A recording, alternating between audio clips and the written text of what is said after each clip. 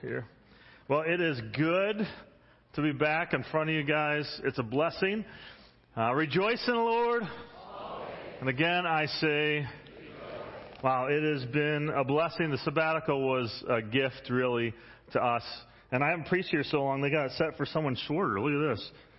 I'm gonna move this up. The joys of coming back. Other people use your pulpit and they make it shorter. All right, sweet. Well, we're starting a new series on the book of Exodus, and I'm excited to dive in. We're going to be in this for the rest of the summer, and we're going to be looking at the first 15 chapters of Exodus, which is really all about God's deliverance. Next summer, we're going to dive into the second half, which is all about God's holiness and His provision as they traveled through the wilderness. In creating my long-term preaching calendar for North Park, my plan is to preach through the entire Bible by the time I retire. So with that said, that means sometimes we're going to have to go at a little bit of a quicker pace. So today we're going through 2 whole chapters. Now with that, when I first started to prepare, I had about 20 minutes just on the book of Exodus. And then I had no time to do chapters 1 and 2. So then I condensed it, and finally I just put a video, and I sent that out on our Facebook page and our email last night. And then also put a link to an introductory course by Gospel Coalition that has a ton of that stuff. So I encourage you to do that and get all the background of Exodus. But today we're actually going to jump in verse 6. So let's pray, and then we'll open God's Word. God, it is a blessing to be up in front of my family. Lord, to sing together and to worship together and to be together. Lord, it's such a blessing, and I'm so thankful to be here today. I'm thankful for the gift of the sabbatical and now the gift of returning to a family that I love. And Lord, I pray that as we open your word together, that you will change us, that you will move us, that you will challenge us, that you will conform us to your will and to your purpose. In your name we pray. Amen. Have you ever been going through something difficult and wondered, does God even care?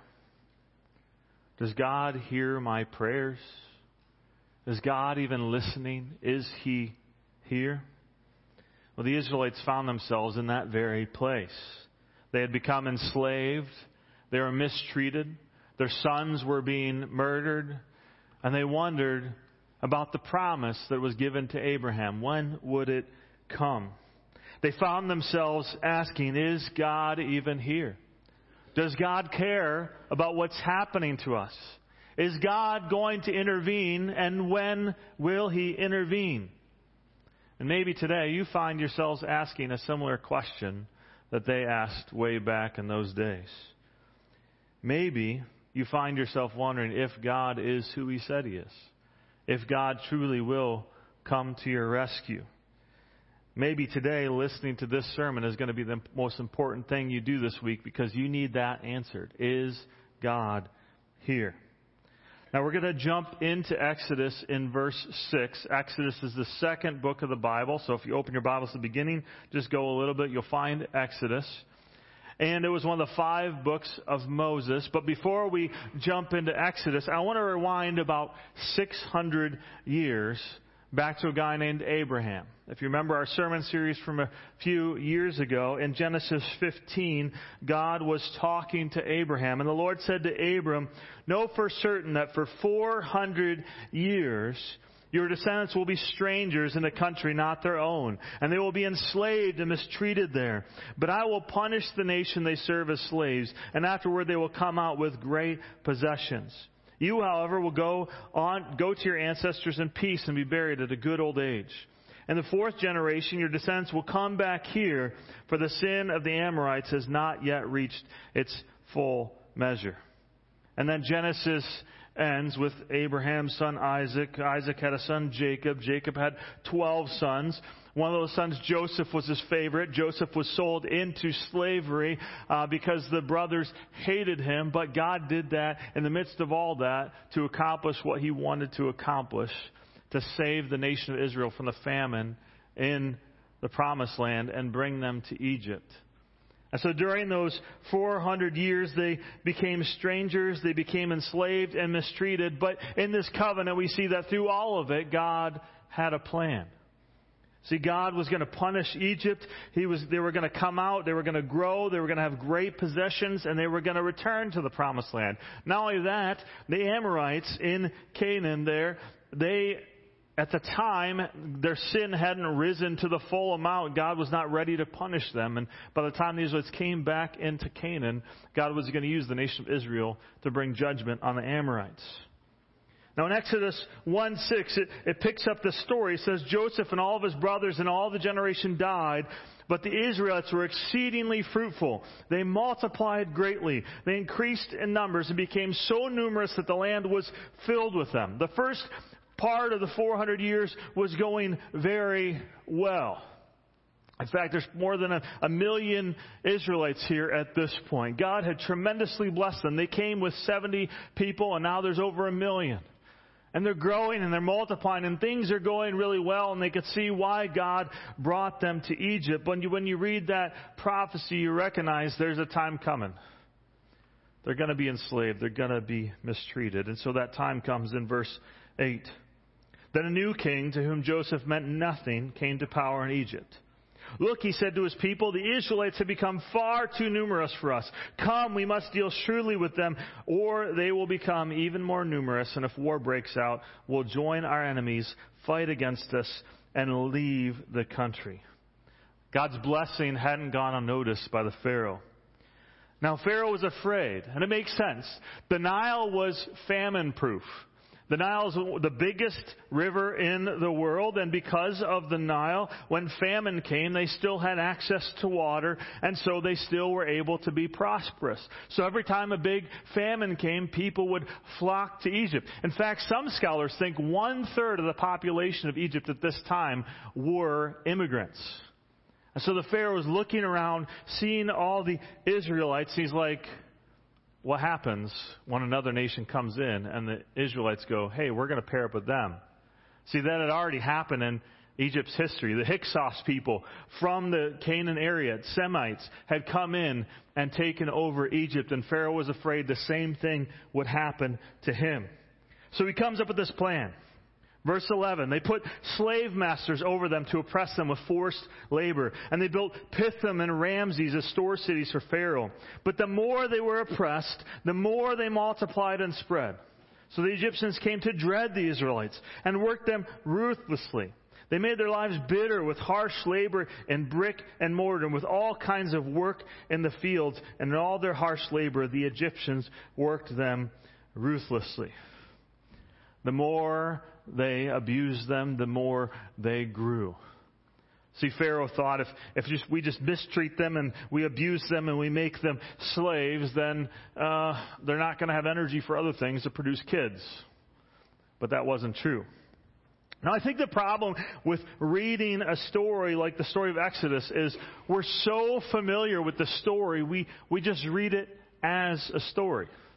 And many of us have seen The Prince of Egypt by whoever wrote Disney or Pixar or whatever that is. If you're older like me, you saw the Ten Commandments back in the day, that long, beautiful movie. If you're younger, maybe you saw the one with Christian Bale that was nothing like the Bible.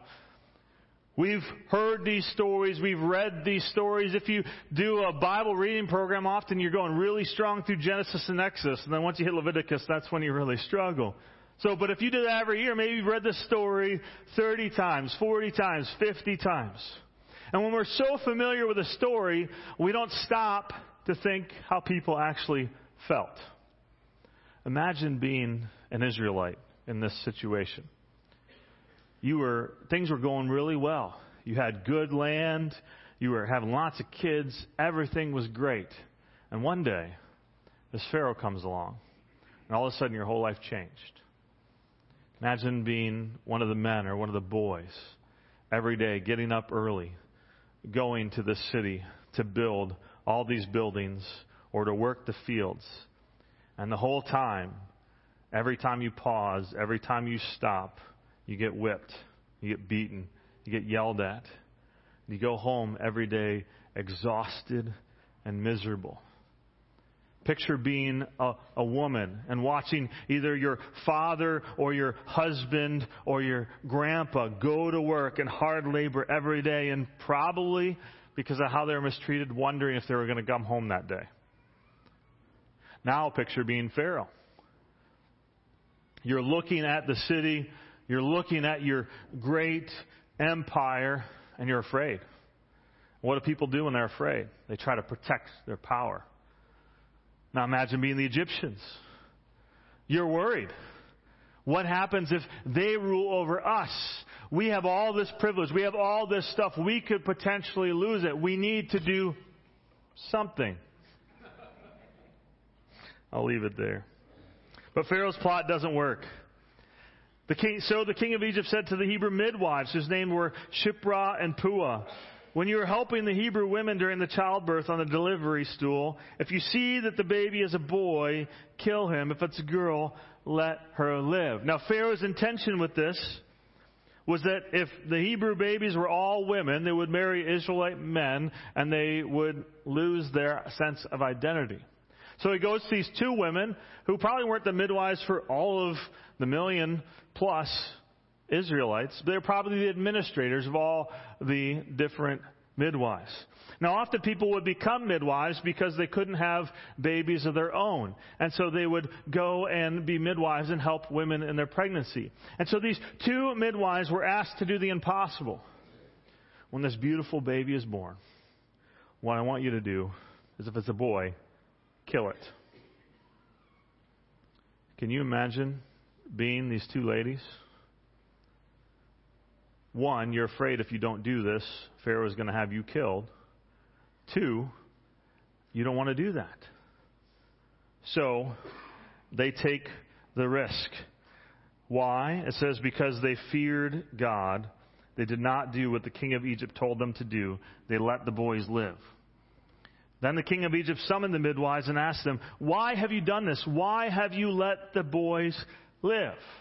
Now they're going to tell a story. We don't know how much truth there is in this story, but they say the Hebrew women are not like the Egyptian women. They're vigorous and they give birth before the midwives arrive. They lie. But God honors their protection of these babies. Verse 20, so God was kind to the midwives, and the people increased and became even more numerous.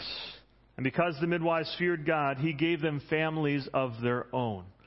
Again, most likely barren women. They honored God, they believed God, and God provided them with their own children because of this.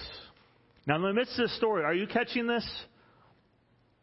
First, they're enslaved. They become more numerous.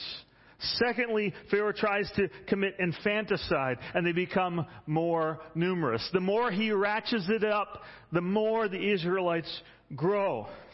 Verse 22, then Pharaoh gave this order to all his people. Every Hebrew boy that is born must be thrown into the Nile, but let every girl live. To quote one commentary, having failed at slavery and infanticide, he finally resorted to genocide. But no matter what he did, Israel kept growing. Pharaoh came to the end of his rope and just said, look, if you're an Egyptian and you see a baby boy, throw it in the Nile. You might be thinking, one, why would, that's drastic, but why would a normal Egyptian person, he doesn't say the army, he just says, if you're an Egyptian, throw the baby in the Nile. Why would they do this? One, unfortunately, fear leads us to do a lot of irrational and wrong things. The Egyptians were afraid of losing their power, afraid of losing their status, afraid of losing everything that they had built. And fear is a strong motivator. And in our climate, oftentimes, both sides of the spectrum tend to grab at our fears, to try and let us live by fear. But also, it's quite possible that they saw this as a religious thing.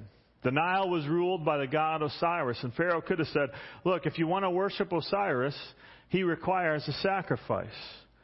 Throw the babies in the Nile. Now again, it's easy to read this story and emotionally disengage. In our culture, we have these wonderful things called ultrasounds. And when you're pregnant, you can see whether it's a boy or a girl. And then you do some kind of ceremony where you cut a cake and it's either blue or pink, or you shoot a confetti cannon and it's either blue or pink, or you have a flying, it's crazy all the lengths that people go to. We just did this. We got together and we said, hey, we're having a boy. That was our gender reveal. If you do a great gender reveal, that's fun. I'm not criticizing you. But imagine being parents. For 9 months, you're praying, let it be a girl. Lord, let it be a girl. Because if it's a boy, someone is going to come into my house and they are going to take my child and they are going to carry it to the Nile and they are going to throw it in there and drown my baby. Can you imagine the fear? I can't fathom this. I can't fathom the trauma a parent would experience watching their baby drown. I remember when Josh was born, the joy and the pleasure of that moment. And I can't imagine all of that being shifted to a moment of tremendous fear and anxiety, worried about how will your baby survive? Is there any way you can hide them? Is there any way you can protect them? And worrying every single day, the moment the baby cries, will someone be walking by? The moment the baby cries out because he's hungry, you're trying to muffle his sounds and worried because at any moment an Egyptian could just grab your child and throw him into the river. I can't fathom that kind of fear. But that is what the Israelites were facing. But there's a plan in this. God is going to save them. Chapter 2, now a man of the tribe of Levi married a Levite woman, and she became pregnant and gave birth to a son. And when she saw that he was a fine child, she hid him for 3 months. Now your translation might say beautiful. It's a very common Hebrew word, but I think when you look at the context of the rest of the scriptures, I think it's better to translate it favorable or special. It seems that Moses' mother and father had some inclination that there was a greater purpose for Moses. Hebrews 11 puts it this way. By faith, Moses' parents hid him for 3 months after he was born because they saw that he was no ordinary child. And they were not afraid of the king's edict.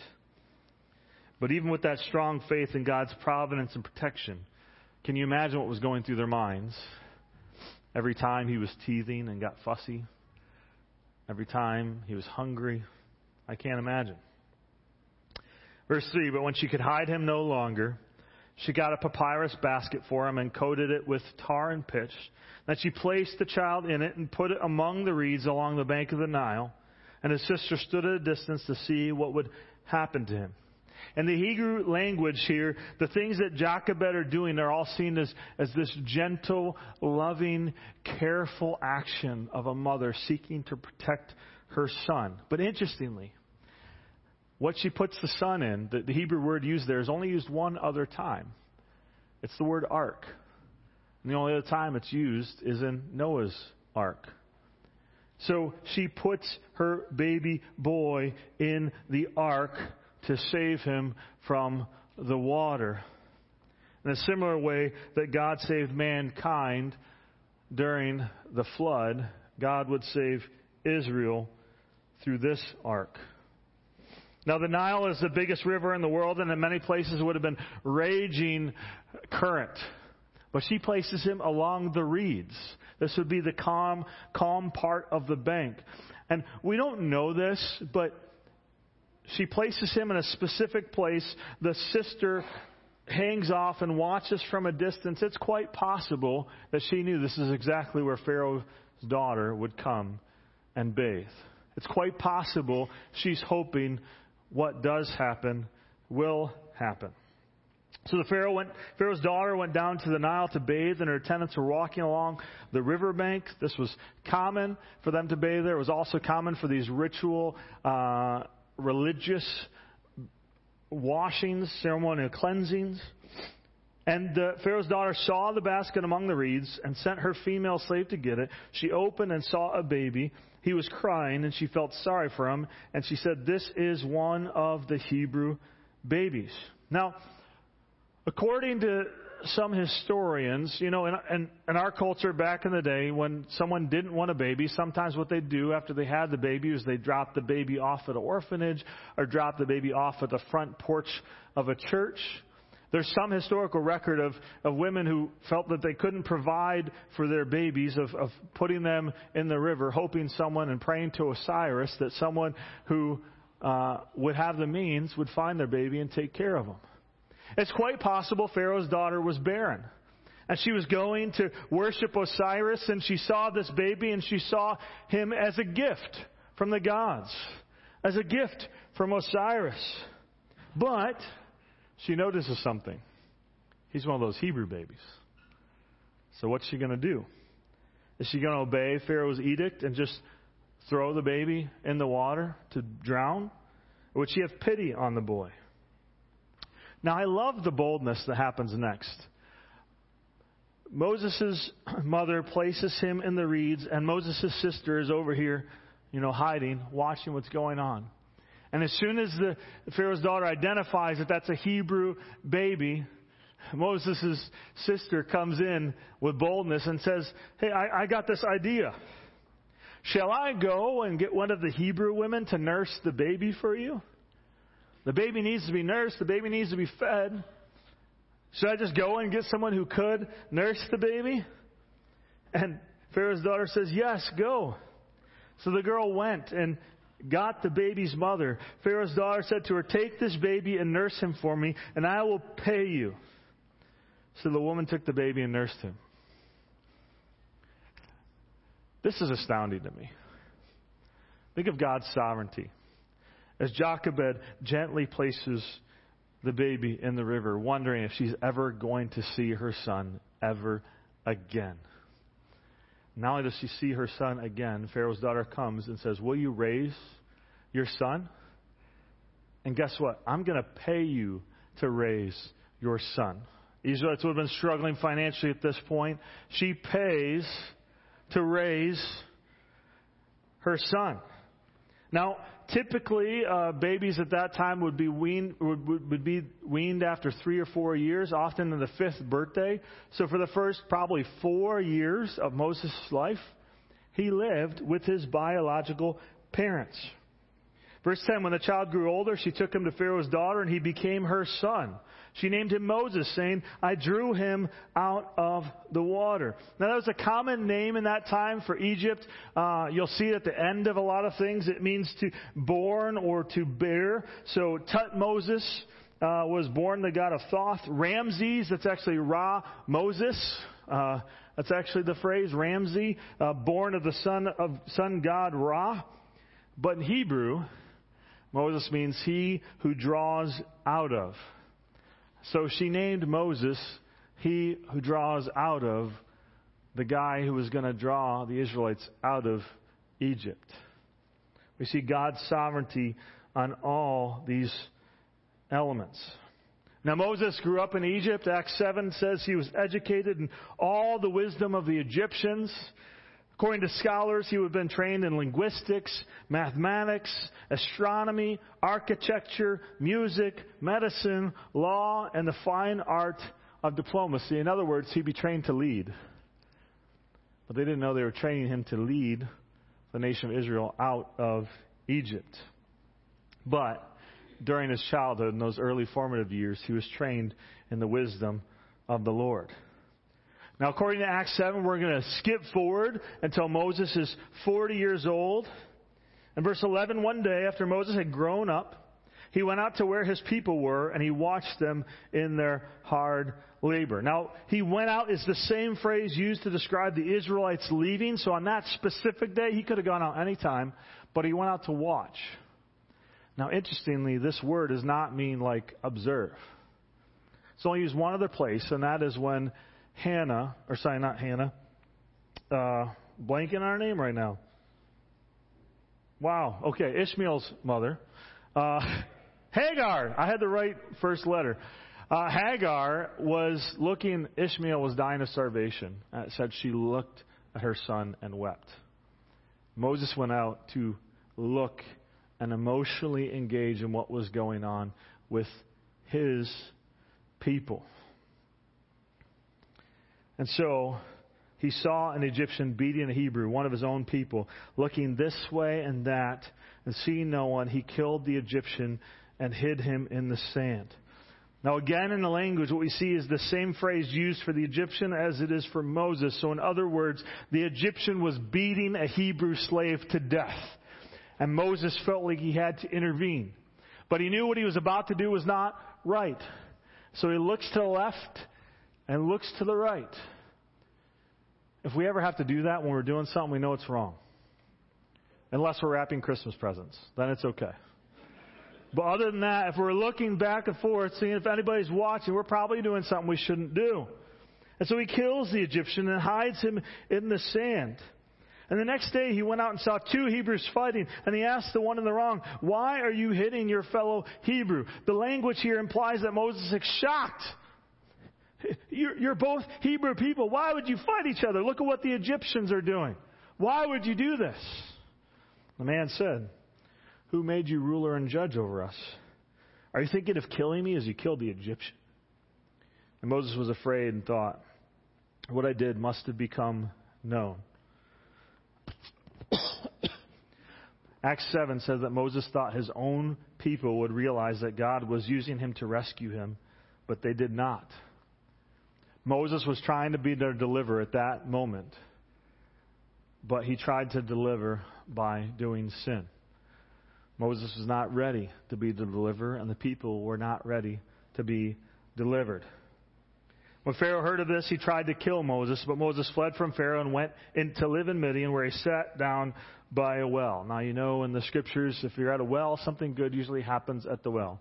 And something good did happen, and we're going to fast forward a little bit. Basically, there's these 7 women, 7 daughters that are being accosted by these shepherds, and Moses protects them because that's kind of who he was, a deliverer, a rescuer.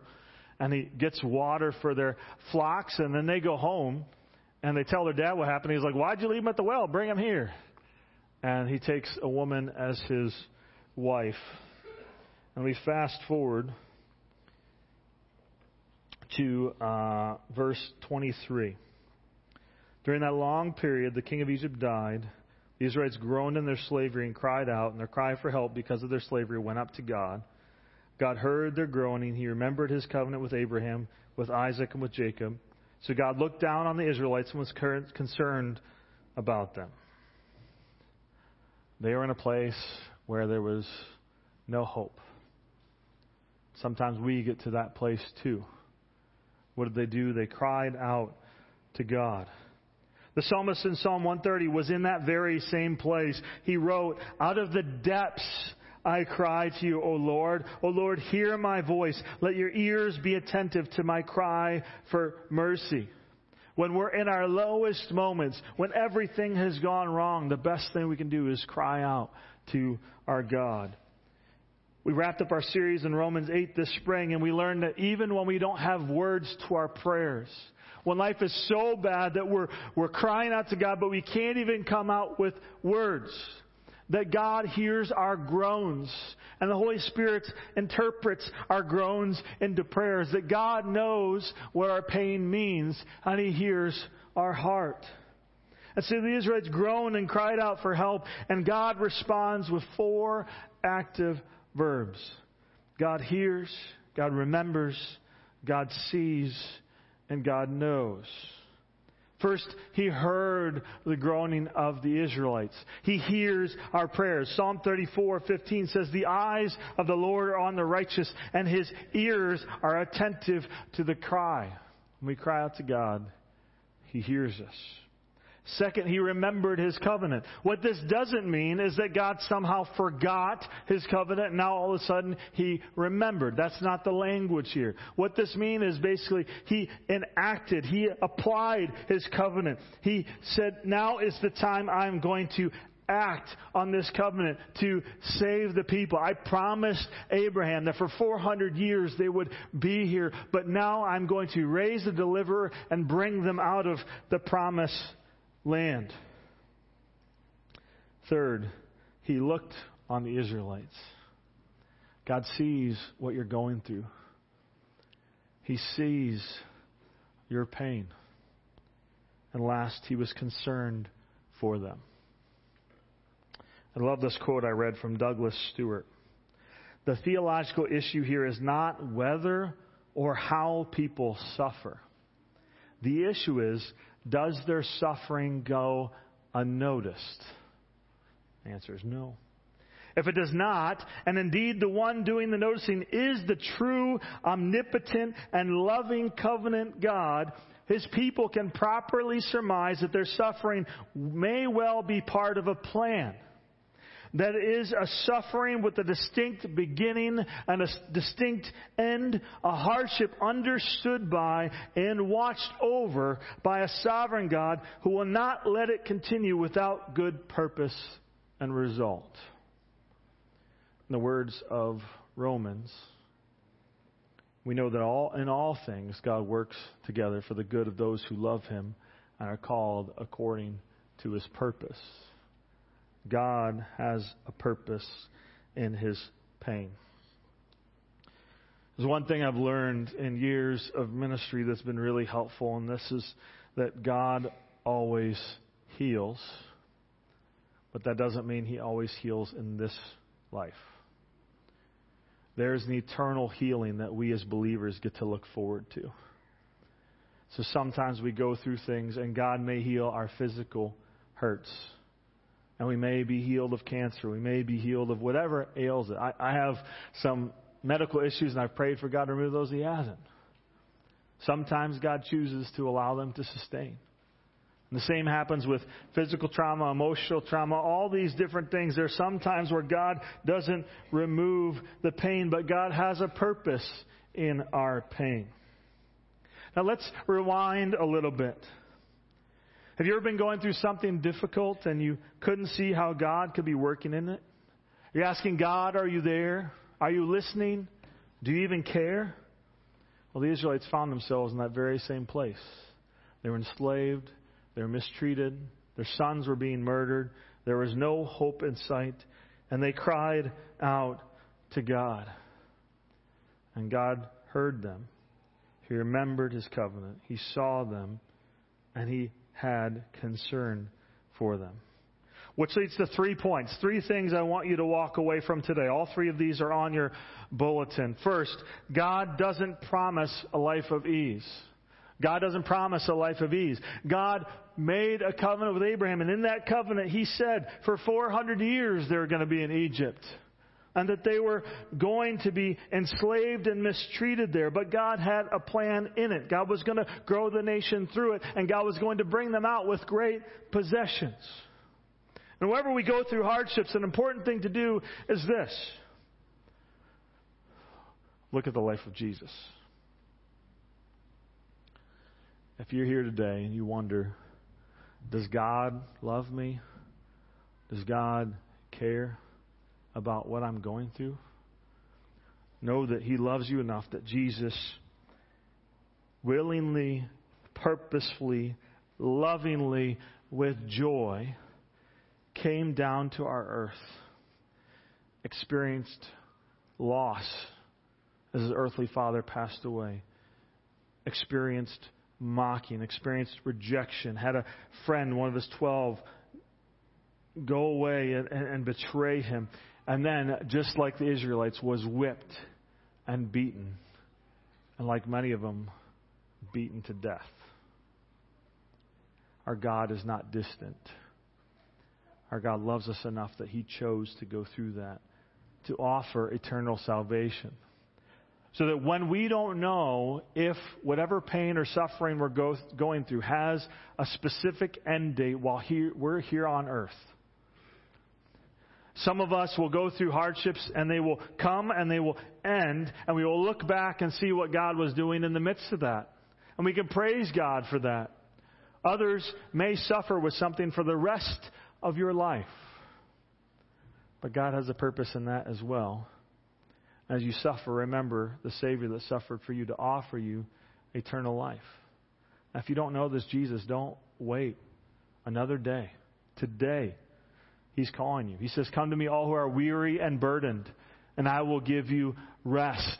He says He's come to give life, but not just life, life to the fullest. The thief comes to steal, kill, and destroy. Satan offers all of these alternates that seem to bring fulfillment, but Jesus says that's all a lie.